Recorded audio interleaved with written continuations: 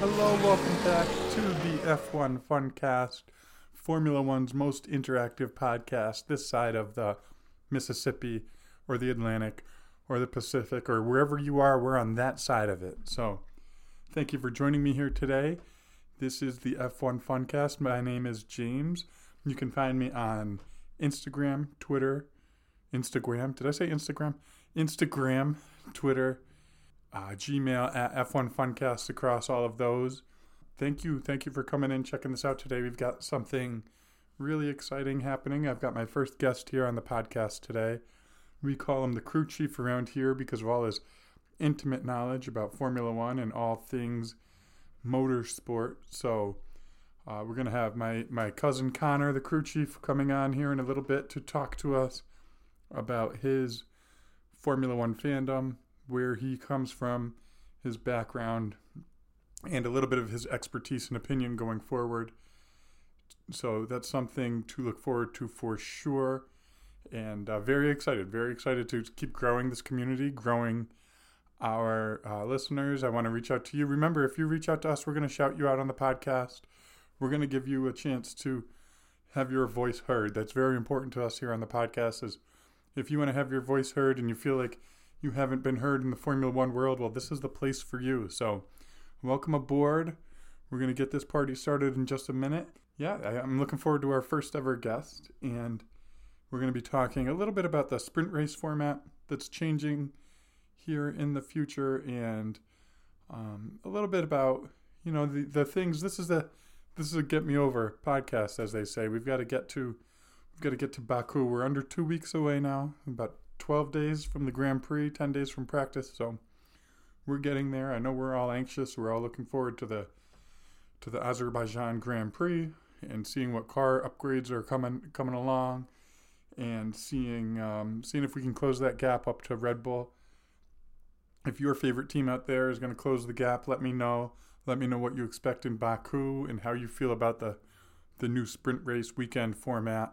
So yeah, let's just get that out of the way and give the crew chief a call here and get him on board with us. Let's give him a call. Let's start this party up.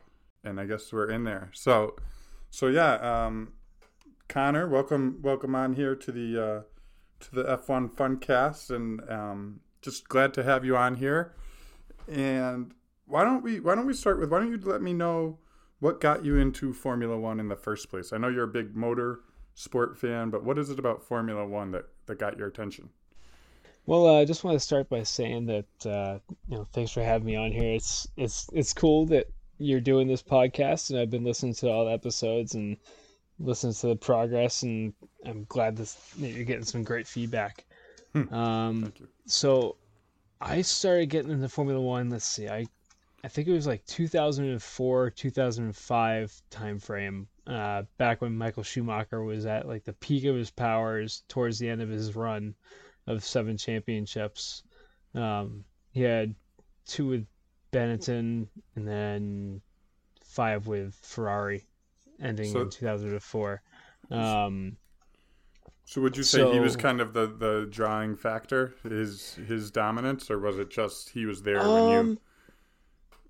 I'm not really sure, to be honest. I mean, I think I started watching it with my dad, and I think we just kind of like picked it up to watch one weekend and decided to watch one of the races, and I got into it a little bit. I liked it enough because I watched NASCAR all the time as a kid, and so I was always watching some kind of racing. And then it was around when I was in like high school, I would say, is when I really started getting deeper into it, and I started looking at the history of the sport and all the technical stuff that goes along with it. I mean, I poured over technical update after technical update as they uploaded them onto their website. I mean, they used to have really cool drawings by, I think it was Giorgio Paola. I probably butchered that name. But he does really, really excellent technical drawings, and I was just fascinated by the creativity of the engineers and the designers and everything that really goes into picking up just those few tenths of a second around a lap is amazing. So you were really looking at design of the car. This is before, YouTube videos and stuff like that. You were looking at technical drawings and, you know, more in depth than just watching a 5-minute YouTube video. Yeah, I mean, there's a fair share of YouTube searches going on at that point too, as well as I was getting Sure. more and more into it. But I used to sit there in class in high school with my headphones on, watching the pole laps from each weekend throughout the season, and race highlights and technical analysis. Um, yeah, sorry, Mom. I spent more time doing that in theology than I probably should have. I was going to say, we're not editing that out. We're keeping that in there. Yeah. Yeah, that was all done in my theology class. So Fascinating. I guess you could say motorsports and Formula One became my religion. Fair enough. That's pretty funny. So then I guess I'll ask you, what I was wondering was, like, what was that first memory that really sticks out, like a race that you watched or something that really hooked you in there? And, was there a particular Grand Prix that you remember really catching you back then and in that time? Or was there a driver or, just what's your first memory, I guess, of like a big Grand Prix weekend? I remember, I think it was Indianapolis in 2005 when they had, I think, like 6 cars start the race. Yeah. All the cars that were running Michelin's withdrew on the formation lap. Right, I've been reading about that. They were having trouble with the sidewalls coming up onto going through the bankings from the infield onto what is Indianapolis turn 1, and then onto the front stretch, where the sidewalls were just not able to handle the kind of pressures and forces that were they weren't designed for running on a banking like that. Right. And all the lateral forces. And I think it was Ralph Schumacher that had a really, really nasty accident, I think the year before. Again, I could be getting that wrong. I have to look at it again. But I think Right. there was a lot of safety concerns around it. Well, And from what I've heard about that, I guess they talked about liability. Like if those teams ran on those tires, they could be held liable if someone was injured during that race. Yeah, The state of exactly. Indiana. Exactly. Yeah. Because they were accepting that risk factor. Right. And we're going to do a whole episode on this one for sure. But that's awesome. It's crazy that I mean, I've watched the start of that race several times, and just seeing 6 cars out there is like, and I saw there's a bunch of people who got like their first ever career points or their first points for their country, and it's like, well, yeah, everybody gets a point when you're running 6 cars, but yeah, exactly. The only lead cars were the 2 Ferraris, and I mean, obviously they're just kind of right away with it. But I think that the other one that really sticks out to me was the 2008 season finale in Brazil. What about that? What happened there? So there's a title fight going the entire season between Felipe Massa of Ferrari and Lewis Hamilton, who is in his second year. He lost the championship the year before by 1 point to Kimi Räikkönen, also driving for Ferrari.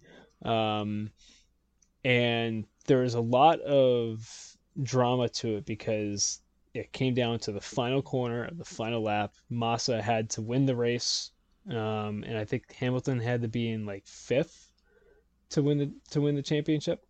And it kind of started to rain right at the end of the race, and there were cars out there on slicks or on the grooved slicks that they used to run. And there were cars that were out there on like the intermediate weather tires, and Massa won the race in Brazil, his home country. He's won the championship on home soil, and the crowd's going crazy. And then Hamilton passes Timo Glock in the last corner going up the hill, and gets into the position that he needs to be to win the championship by 1 point. Wow. And just the heartbreak that Massa, you could see it on his face. And there's a lot of controversy around that entire season as far as you'll have to look into Singapore Is that the Singapore? that year too. Yeah. Yep, the Crashgate. And it's actually, I read an article the other day. They were talking how Bernie Ecclestone, the former chairman, he knew about it. He knew that it was intentional, and they kind of covered up the whole thing to prevent a, a scandal of sorts that might affect the image of Formula One. And that's been And it's been a topic online this past week. I've noticed whoever yes, came in second in that season is that trying was to, Massa. yeah, he's trying to get right, like you just said, he's trying to get back. Because he's saying that what they should have done, which is, what would have been the protocol to have happened, I is my understanding of it, is that they could have nullified the points from that race, because another major thing happened in that race where Massa had the fuel hose get stuck to his car, It, and that forced him to retire from the race. Um, isn't it and interesting that Hamilton has a championship that he given to him by technical and unusual ways, and then also in, what was it, 2020, he had one. 2021. 2021, it was kind of taken away, or at least kind of suspicious ending to that season on the last lap as well. It's kind of poetic symmetry in a way. Yeah, it is. It is. It's he's both been a very lucky driver and he's been unlucky at times, but that comes when you have a career the way that Hamilton has had. Sure. Yeah, absolutely. So then I guess let me ask you this. We're gonna who would you say your favorite driver that's not on the grid today? A driver of historic past. Who would you say is your number one? I feel like I know who you're gonna say, but I want to hear it from you first. Okay. I there, I mean, there's definitely a few. I think that because of the time that I first got into Formula One, um, I remember seeing that Russell Corsa Ferrari going around the track with a screaming V10 and that red helmet in the cockpit of Michael Schumacher, and just Yeah. Yeah. he Yeah. was he knew how to find the limits of that car, and when he was on it, he was just unbeatable. That's the impression. I really wish I had been into it back then, because it seems like it's the equivalent of watching Michael Jordan in his day, or just the best of all time doing it, at the peak Yeah, of the sport. and I mean, we're kind of seeing it, or we had seen it with Hamilton's run. I mean, it was a little bit different because, everybody says how Schumacher had, the easily the best car, but if you look back at those times, there's a lot of races where, it didn't always go his way, and he wasn't always just right up the front and cruising away the victory the way that Hamilton had for 8 years. Um, He really you had to fight for know, it. yeah, because I mean, Williams with Montoya back in the day, he was just ridiculous. And then the same thing when Montoya was at McLaren. Um, then also Raikkonen when he was at McLaren, and obviously once Fernando came along. But like the early 2000s was a lot closer than it was between, I would say, 2014 and 2018, when things started to close up a little bit. It's so interesting to hear you say this, because as someone who's newer into the sport, hearing Williams and McLaren at the front of the grid is just so Haven't heard that in different. a while, have we? Yeah, no, it's and I mean I'm pulling for Except, Williams, but it just seems like they're a couple, at least a couple years away from moving up the yeah, order a little bit. I don't, you know, the thing with Williams that gets me is that at the start of the turbo hybrid era, 2014, I mean, they were arguably the second best team for the majority of the season. Um, I think they were up there with like Force India at the time, which is now Aston Martin, used to be Racing Point. Um, Huh. Right. So what and happened? then How does a team slide back so far so fast? Is it just um, technology? It's Or tough. It's tough for a team like Williams because they are more of like a privately owned team. They're not owned by some big auto group like Mercedes or Ferrari or anybody like that. They're right, very kind of they have a different way of creating revenue, and they have a different type of budget compared to a Ferrari who has like back in the day, $300 million budget, or you can just right, right. pay, and never had So an issue there. so when Williams, when it goes bad, it can go bad quickly because you can't. It's harder to recover that lost revenue or whatever. Yeah, Yeah, I mean, you know, kind of like McLaren, they have these glory days that you look back on back in like the 80s, when they had just a really dominant car, towards like I think it was like I want to say, oh, I know McLaren had a really dominant car at 88 in the MP44. So I think it was like the early 90s when they really had a really quick car. that was their Um, that was their peak, or at least they're strong. Their last that really strong. was that was kind of what people look back on as far as their last great hoorah. So then, Um, when did Red Bull enter the mix? Then when did they kind of show up on the scene and start becoming the force that they are now? Let me double check. Yeah, it's just curious because Red Bull seems such an outlier. They're a beverage company and they're an So extreme sport company, but it's interesting. I'll double check here in a second.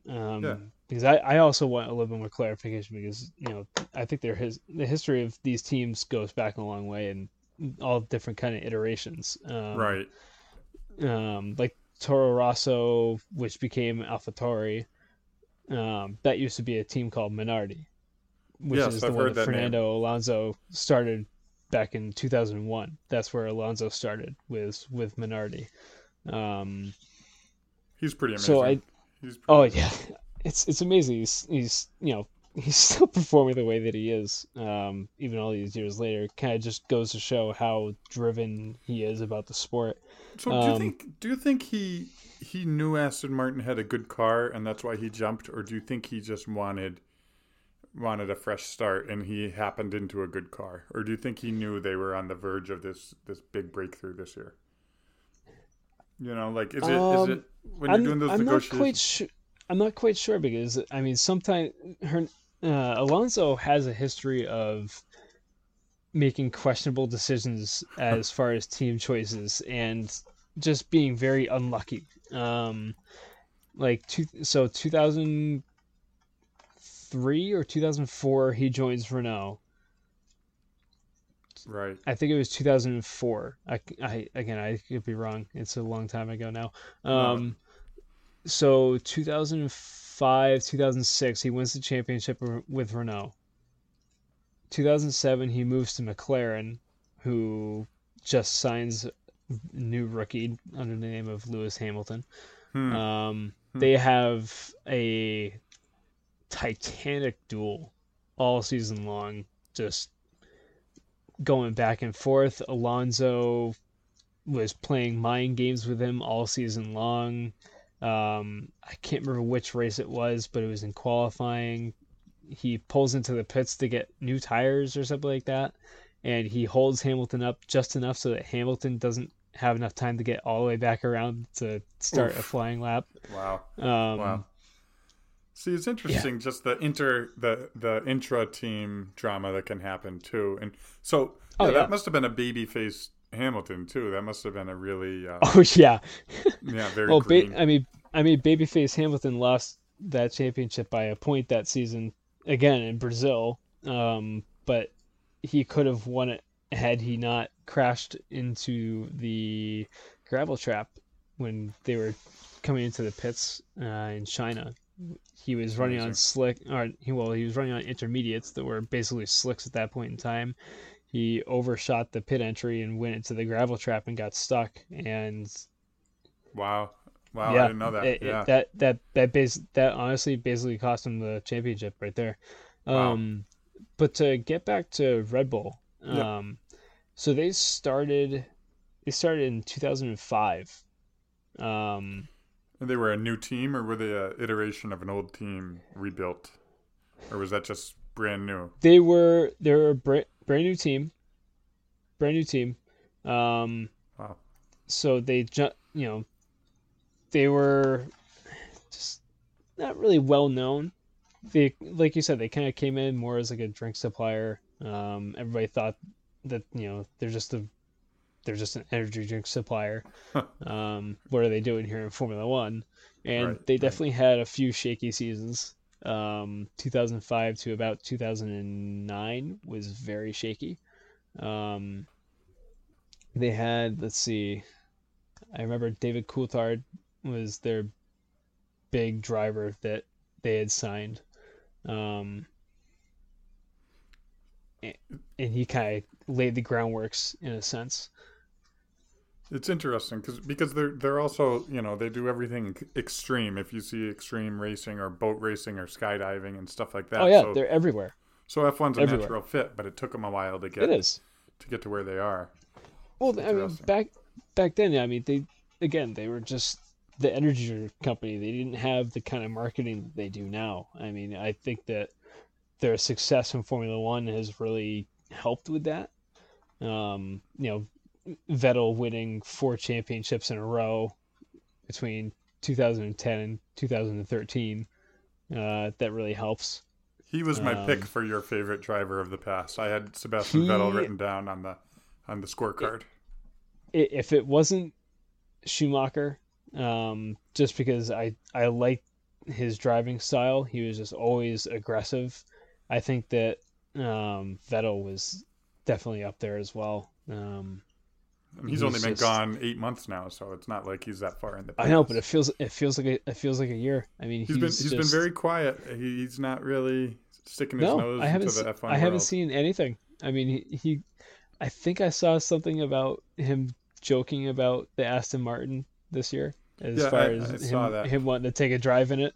Um, It's got to be hard but to sit at home and see these, and to not want oh to jump yeah, back yeah. in. But Well, especially considering like the year before that car that you had wasn't necessarily competitive, and then you see Alonso standing on the podium in the first race, it's in crazy. basically what is your old car. Right, right. That's true. That's a good point. Yeah, because it wasn't. I mean, 2 years ago that car wasn't competitive at all, and No. now look at, yeah, that's interesting. So, so let me ask you this then: if you could pick one Grand Prix weekend to go to, not just for the race, not just for, but for the whole thing, the environment, the practice, the qualifying, the people, all of it, where would you go? um, Huh. uh, It's a loaded question, I know.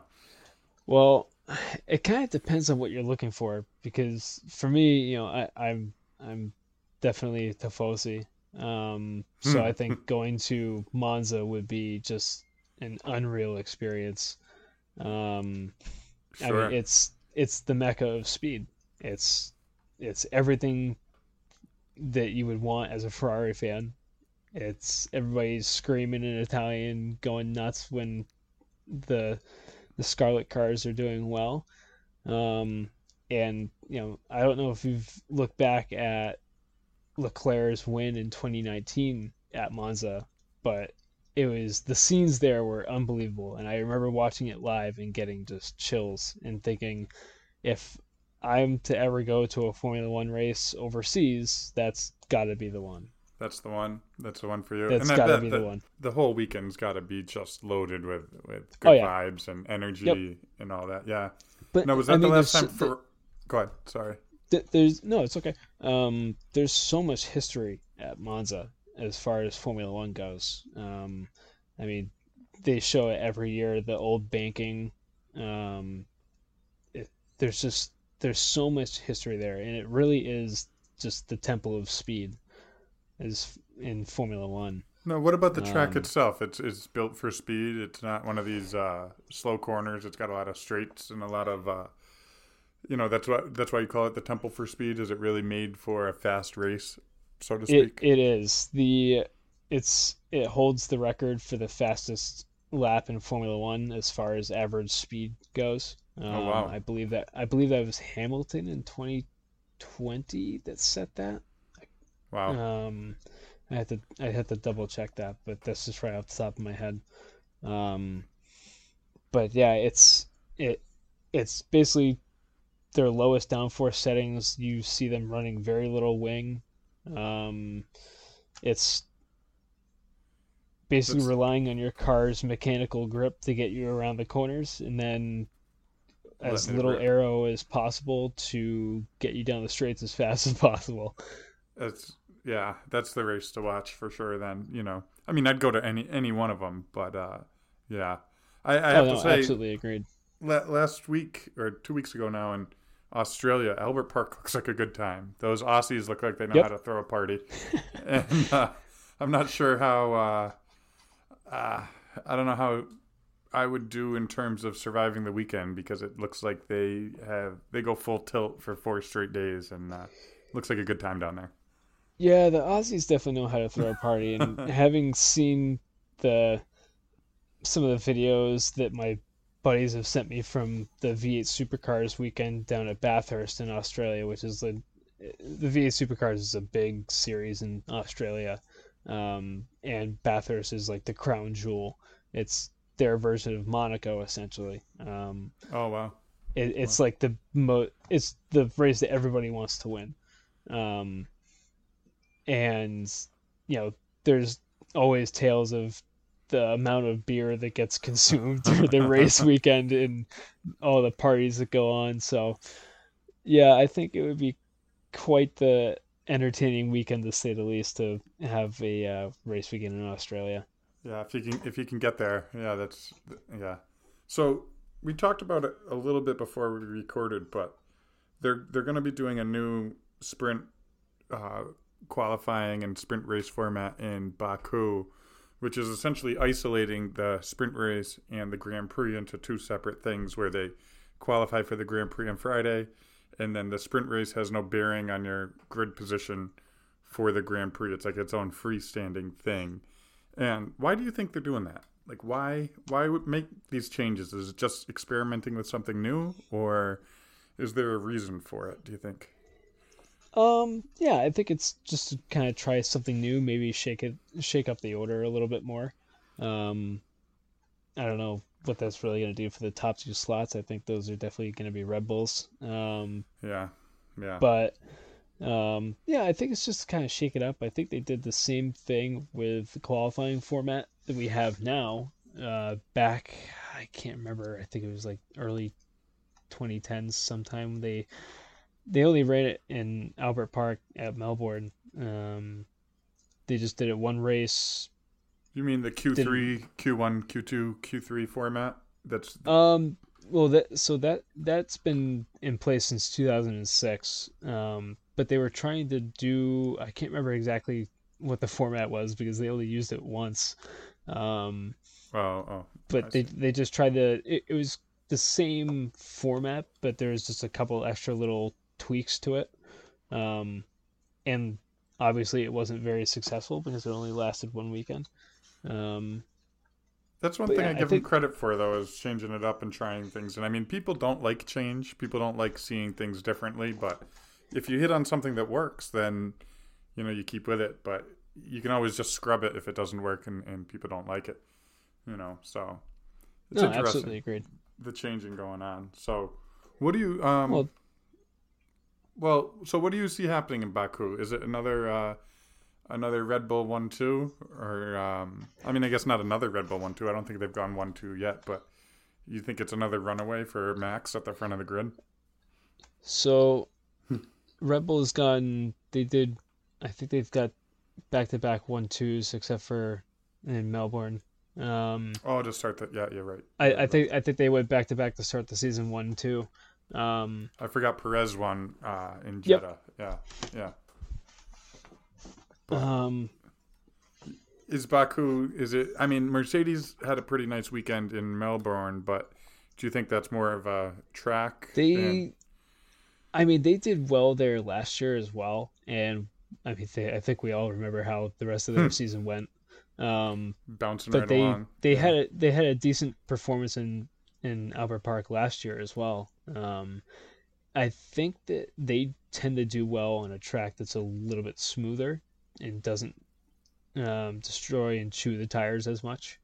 Um, I think that their design lends well to a track like Baku, but I can't see anybody but Red Bull taking this weekend by storm. I mean, No, I it's a race for silver and bronze, isn't it? It's I as much as I hate to say it, I think it might be. I mean, I'd like to see Aston give them a good run for their money.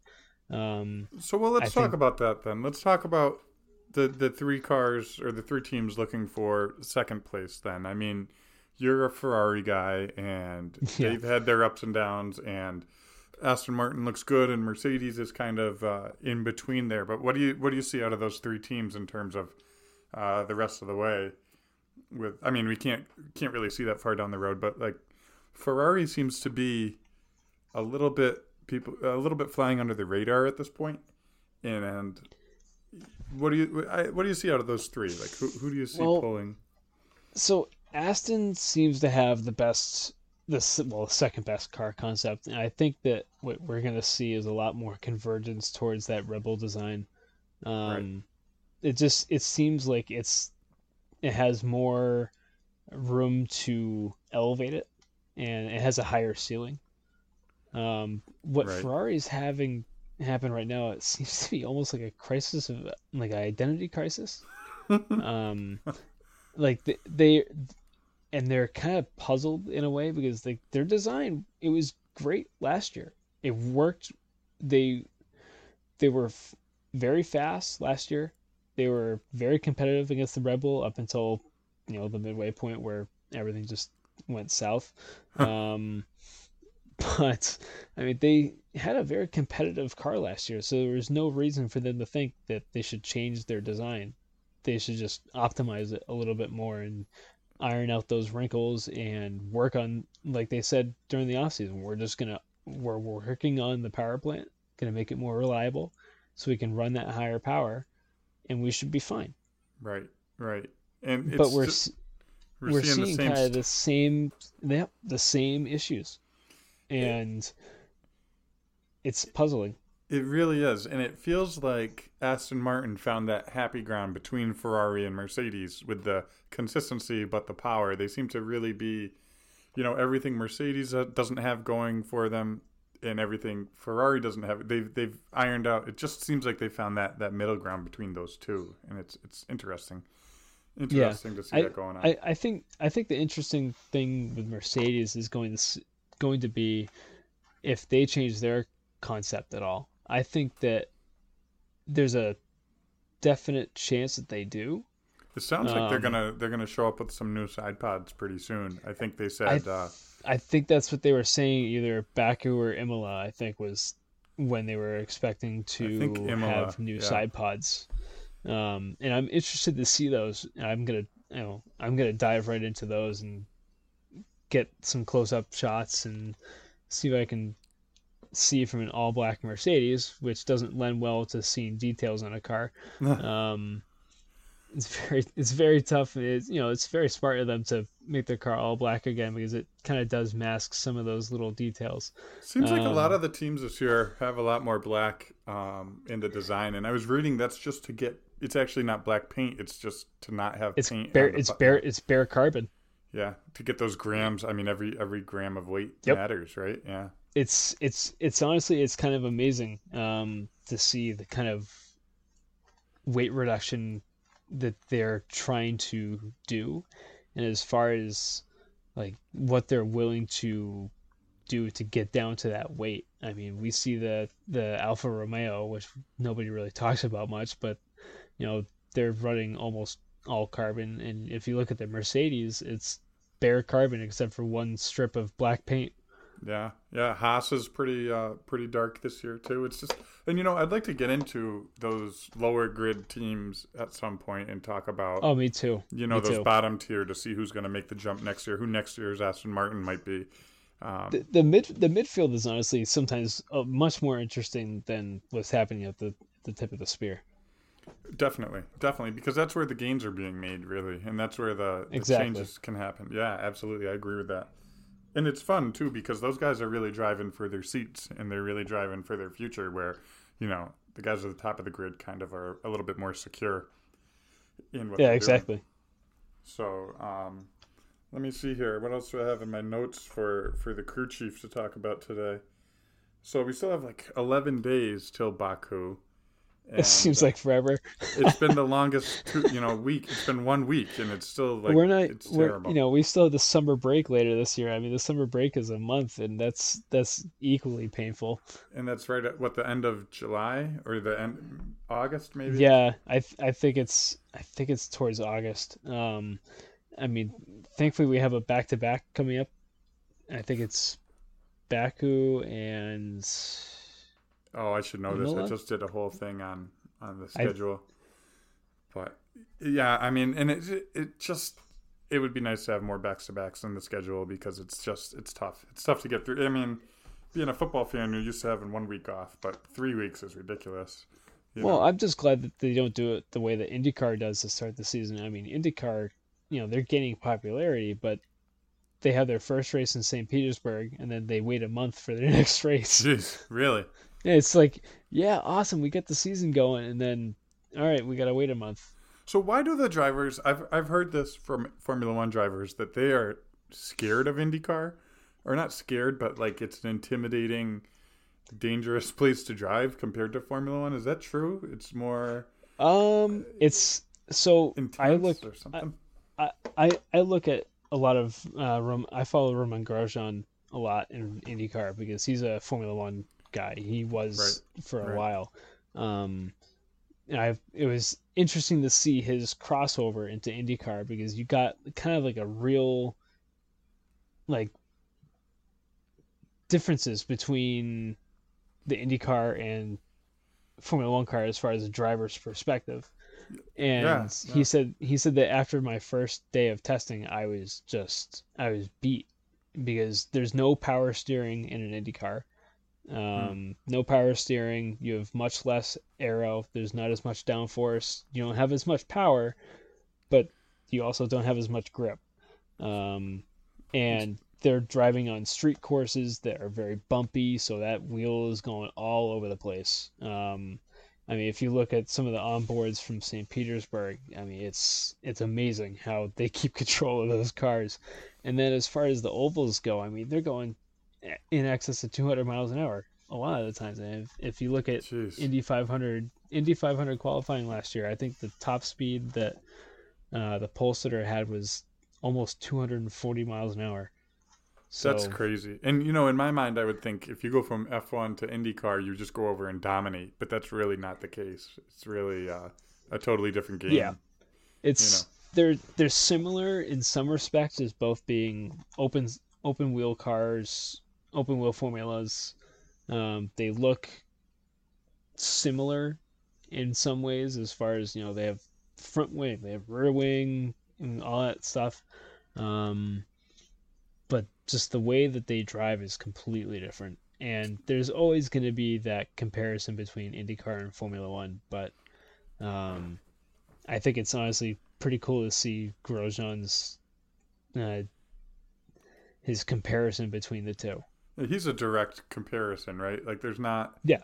Does anyone ever go from IndyCar to Formula One, or is it kind of a step the other way? You go after you're done in Formula One, you take a step to IndyCar, kind of. Um. You know what I mean? Like, it's not a step down, but you wouldn't go the other way because there's such a wait list to try to get an F1 seat, and these teams already have invested so much in those young guys that IndyCar. It seems to me like IndyCar drivers are a little bit more mature, experienced, veteran drivers. Is that true? Yeah. I mean, they've been doing it for a long time. I mean, Dixon's been in the game forever.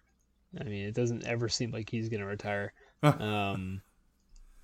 But I mean, I think the closest we saw to somebody coming from IndyCar into Formula One, um, I would say Colton Herta when Andretti was making their bid to become a Formula One team. He was slated as possibly being that seat. Um, and then we have guys that went from Formula One to IndyCar. We had Juan Pablo Montoya, um, Alexander Rossi, Roman Grosjean. Those are just three. I know there's more, but those are just the three that I can think of right now. It's really interesting because you look at the cars and you think they're similar, but there's so much difference that it's hard to make Oh that no, comparison. I know this is a Formula One podcast, but I urge you to go and look at IndyCar and the way that those cars drive, and just, I mean, they're beasts. No, that's what I It's want. an animal to drive. That's good stuff. I need that kind of homework for this because it just adds another layer of my knowledge to motorsport in general because I'm a rookie to this or maybe a sophomore at this point, but Yeah.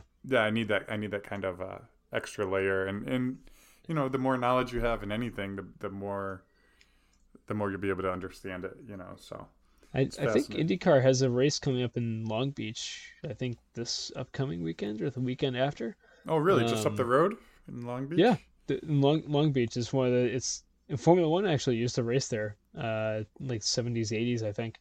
Wow. Um, Long Where Beach Grand Prix.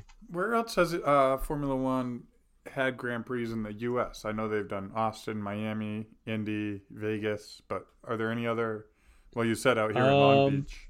well, they had Vegas back in the 80s. That was I think it was in the Caesars parking lot. Um, that was I think that was a one-off. They had Watkins Glen in the 70s. I love Watkins Glen. I've had the pleasure of driving on that track, and it's honestly one of my favorite tracks to drive. What did you drive? Uh, What did you? I drove my own car. Oh, cool. Oh, that's very cool. Yeah. They have a charity event at the start of every year. Do they let You you get to go rip and it, drive your car. or are you under a Um, safety car the whole time? you're You know. you're under a safety car, but you're still going like 80 something miles an hour on the straights, and then everybody kind of backs it up before a corner, and they just send it on the way through. Oh, that's pretty good. Um, so yeah, it's a good time. I'd love to.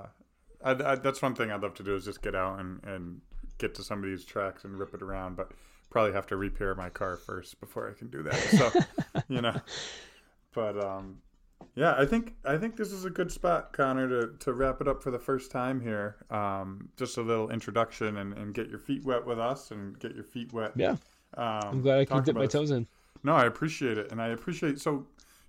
You're a big reason why I'm doing this because you've helped me. You've sent me the YouTube videos. You send me the, the articles and stuff like that, and you really piqued my interest in this. So I really appreciate that, and I'm glad that you're willing to come on here whenever you can and talk about this stuff. So in the future, Of we'll have course, more I'm direct. always happy to talk.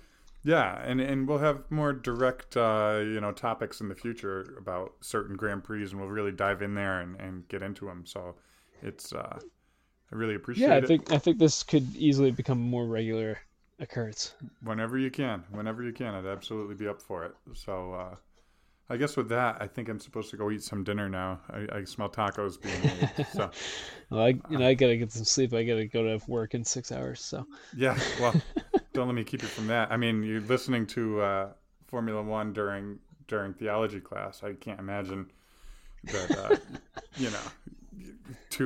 I don't want to keep you from your job too. So there we have it. Our first interview on the F1 Funcast with the crew chief Connor. We got a little abruptly cut off at the end there. That was my fault with some editing and not doing a proper goodbye. I don't know how to say goodbye. But again, if you'd like to come on here and talk Formula One with us, let me know. We'd love to have you on there. I'm hoping to have the crew chief back on as often as possible. He's really helped drop some knowledge on me, and hopefully some of you out there listening learned a little bit. And once again, this is the F1 Funcast at Gmail, Instagram, Twitter, and looking forward to hearing from you out there with your thoughts and ideas and questions, comments about the podcast so far and going forward. And if you have any topics for discussion or any ideas for us to take up here on the podcast, I'd love to hear them, and I'd love to hear from you. We still have a long way to go to Azerbaijan, so keep those emails and comments coming. And thank you so much for listening. I'd like to thank my cousin Connor, the crew chief, once again for coming on here. It It was all my pleasure, and really happy to have gained some of his insight and his knowledge today, and look forward to more of that in the future. And I'm looking forward to talking to you all about the Baku Grand Prix and the 2023 season. And for now, until we talk to you next time, I am out of here.